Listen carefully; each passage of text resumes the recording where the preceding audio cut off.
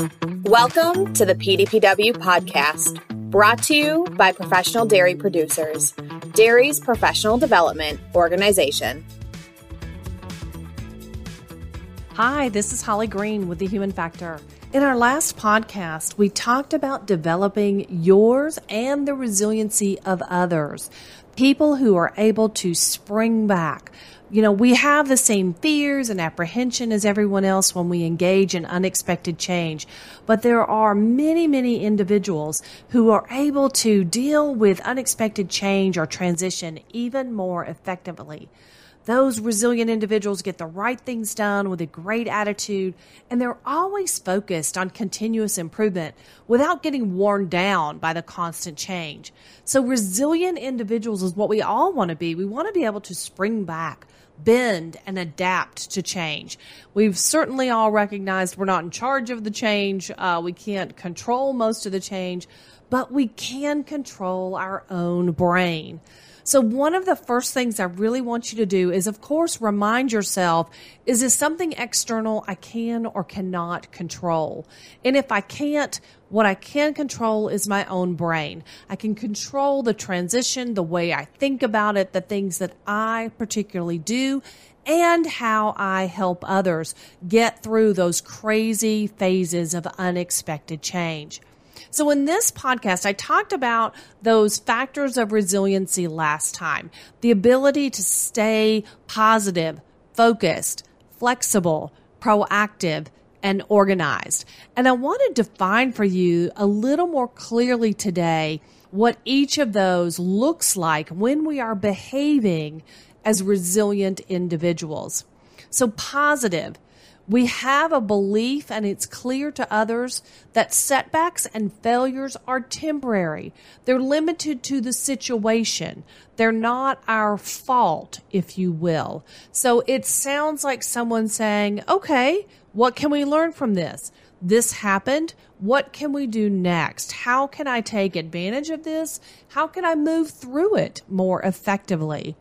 And this includes speaking positively about even unexpected and kind of negative change to other individuals, always looking for the beneficial aspects of each situation, and then celebrating the accomplishments and progress that we make moving through that unexpected change. What it looks like when we're being flexible is that we're demonstrating the ability to surface, test, and if necessary, change our own deeply held beliefs and assumption about the change. So really, this is about thinking about what you are thinking about. The ability to say, gosh, what data do I have? What do I believe about this? Why am I making these assumptions and drawing these conclusions? And could it be otherwise? Could it look different from a different seat, if you will, a different perspective? What new opportunities have presented themselves, and how can I make a decision to go forward, even if it's counter to everything that has served me incredibly well in the past? Being flexible is also someone who can see alternatives. They understand that not everything is set, and there probably is no one single right answer about anything. So the ability to change perspective, as I mentioned earlier, to tap into existing ideas and information that are in other sectors, other industries, other ways of thinking and working, and to create new ideas by putting together seemingly disparate bits and pieces of information. Now, this requires that you feed your brain some pretty amazing, diverse data, that you look for information in a lot of different directions and places. I want you to be very cautious of your media consumption. Remember, the media's job is to create drama, so they drive you to listening or viewing or paying attention to their particular spin on things. So mind your media consumption, but continue to feed your brain truly diverse data so that you're constantly able to put things, pieces and parts together in whole new ways. You can combine ideas and make connections. You can explore different lines of thought and even very different viewpoints. We're all seeing going away more and more where people are able to truly dig into their current view on whatever it is in the world but they're not able to have a conversation holding very disparate views or differences of opinion, even differences in what we would call facts. This ability to do this, our brain can do it, no question. It's called cognitive dissonance.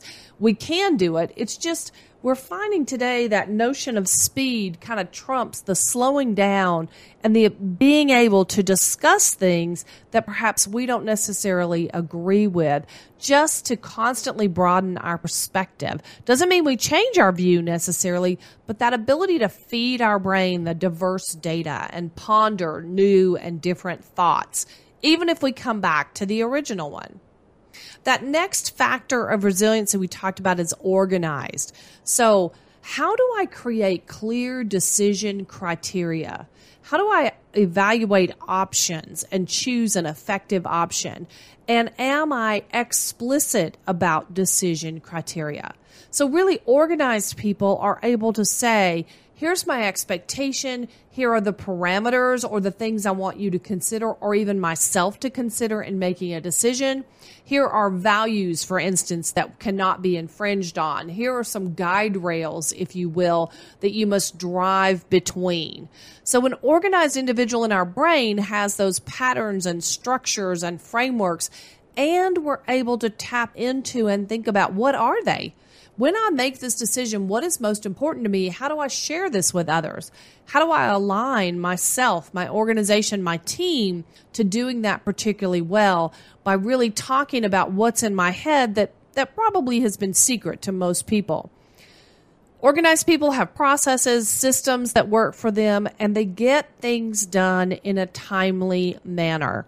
We've all sat in a meeting at some point where probably someone, and maybe even ourselves, agreed to do something by a certain date, and then we didn't do it. And that's a problem. It really, at its core, is kind of a lack of integrity because it's not doing what we said we would do. We've all been caught in it. There's so much going on today. We're all trying to do so much with so little. The more and more we can really focus on making sure we do things as we said we were going to do them. We do them in a timely manner. And we have ways to keep ourselves on track to do that. I know I personally use my computer a lot. I always say it's always screaming at me, reminding me to do this or that. So I don't assume that I will remember. I assume I will forget, right? So even something I need to do every week that I should think at this point, I've been doing it for 15 years, perhaps it's rote behavior.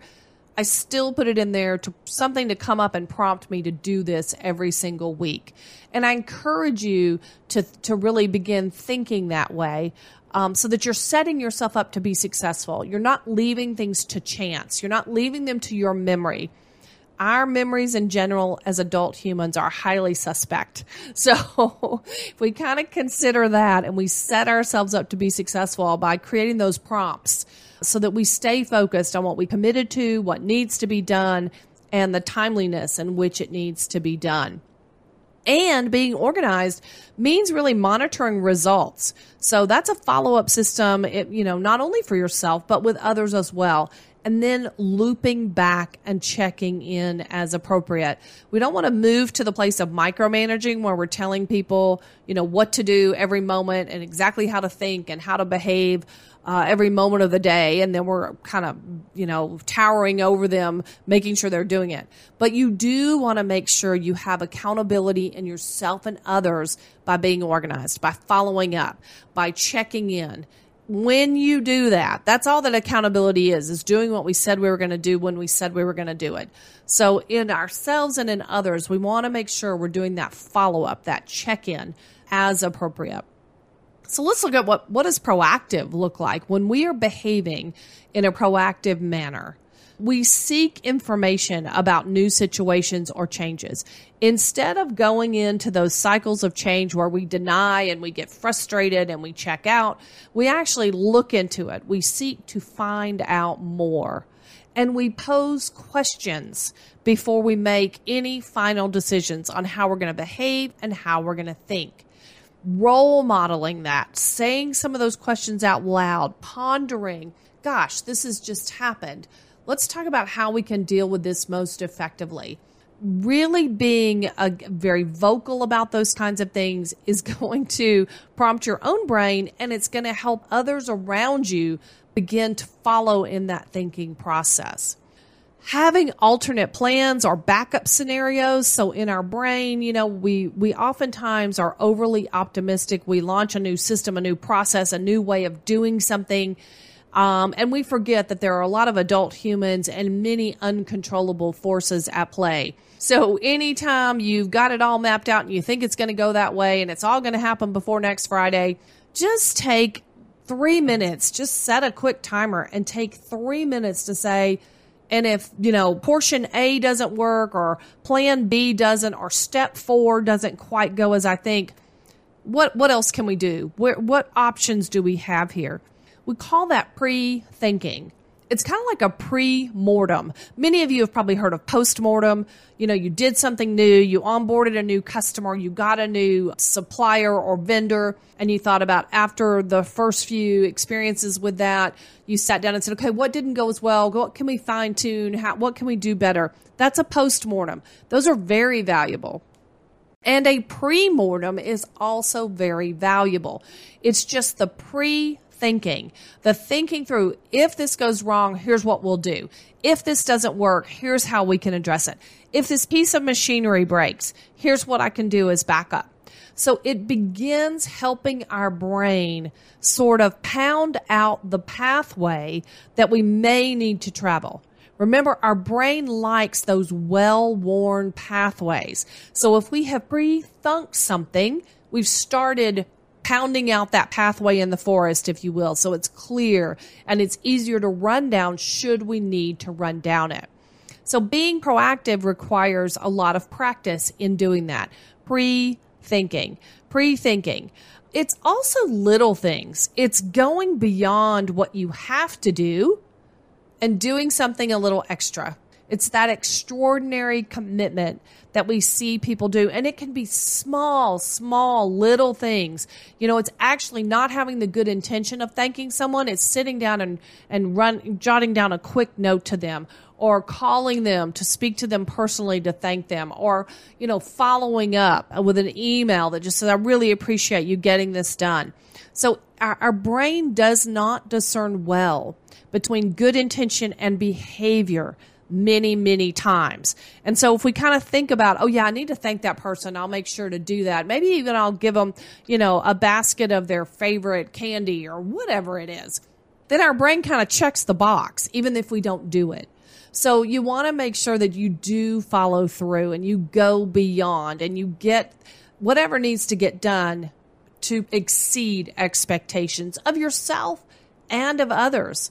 So this means going beyond and taking care of ourselves sometimes, getting that extra hour of sleep, or, spending a little more time with our family and friends, whatever it is for you that's going to take care of you, but certainly going beyond at work as well whenever you can. Now, focused looks like really clarifying winning, being clear on what you want to achieve by when. Being so clear that you're kind of parachuting yourself into that place and you're imagining it like a fly on the wall could see it. That clear. Every detail you can think about on achieving success, whatever it is for you, whatever it is. You can apply this in thinking about your family, vacations, certainly every aspect of work. So you want to make sure every day you're thinking about what's most important today. What will be the big win at the end of the day? As adult humans, we wake up in the morning and we want to win. It is, in fact, our deepest instinct is to win. It drives our behaviors. It drives fight or flight even, which we always considered one of the deepest instincts.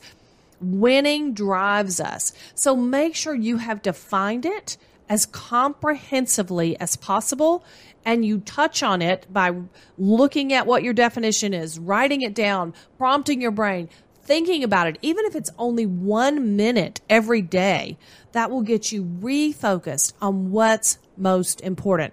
It will help you manage your time more effectively.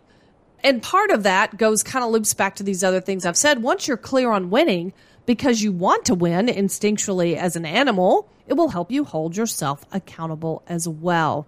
So that's what it looks like. That's what it looks like, the behaviors of the factors of resiliency. A few other simple things you can do is just make sure you're getting as much natural light as you can. Now, in many of our roles, we're outside a lot. That's a great thing. But if you've been stuck in an office, do whatever you can to go outside. Take a deep breath. Periodically, as soon as you start thinking about yourself, whatever you're thinking about, you maybe feel frustrated, or even when you're overly enthusiastic about something, just pause 5 seconds and breathe more deeply than you typically would. Be kind to yourself. In unexpected change, we tend to also beat ourselves up. So I always coach people, treat yourself with the same compassion, love, and respect that you would a trusted friend. Don't say things to yourself that you would not say to a loved, trusted friend. Self-talk is insanely powerful in our brain, and our brain doesn't know it's not true when we say, oh, I'm not good enough. I don't think I can do that. I'm never going to make it. Our brain doesn't know that's not a fact. So be kind to yourself and treat yourself as if you are a trusted, loved, and respected friend. Constantly engage others. Even if you're an introvert, engage others. Stay connected to friends and family. And one thing that our brain really loves is what we already know. We've talked about that. So what can stay the same for you? Figure out what it is and make sure you keep that. Whether it's, communing with others every Sunday for lunch, whether it's certain values that you hold dear, it doesn't matter what it is, but kind of call it out to yourself and remind yourself, this is an anchor for me and I'm going to hold on to it no matter what. And do that around at least a few things. Your brain will really appreciate it. Our thanks to Holly Green, Global Management Consultant, award-winning speaker, and best-selling author with The Human Factor, Inc. And our thanks to you for listening and continuing to support these PDPW podcasts. For more resources, visit pdpw.org. Until next time, have a great week.